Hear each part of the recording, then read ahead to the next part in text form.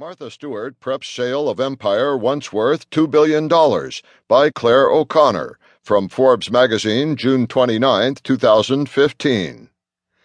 Martha Stewart was behind bars when she became a billionaire for the second time.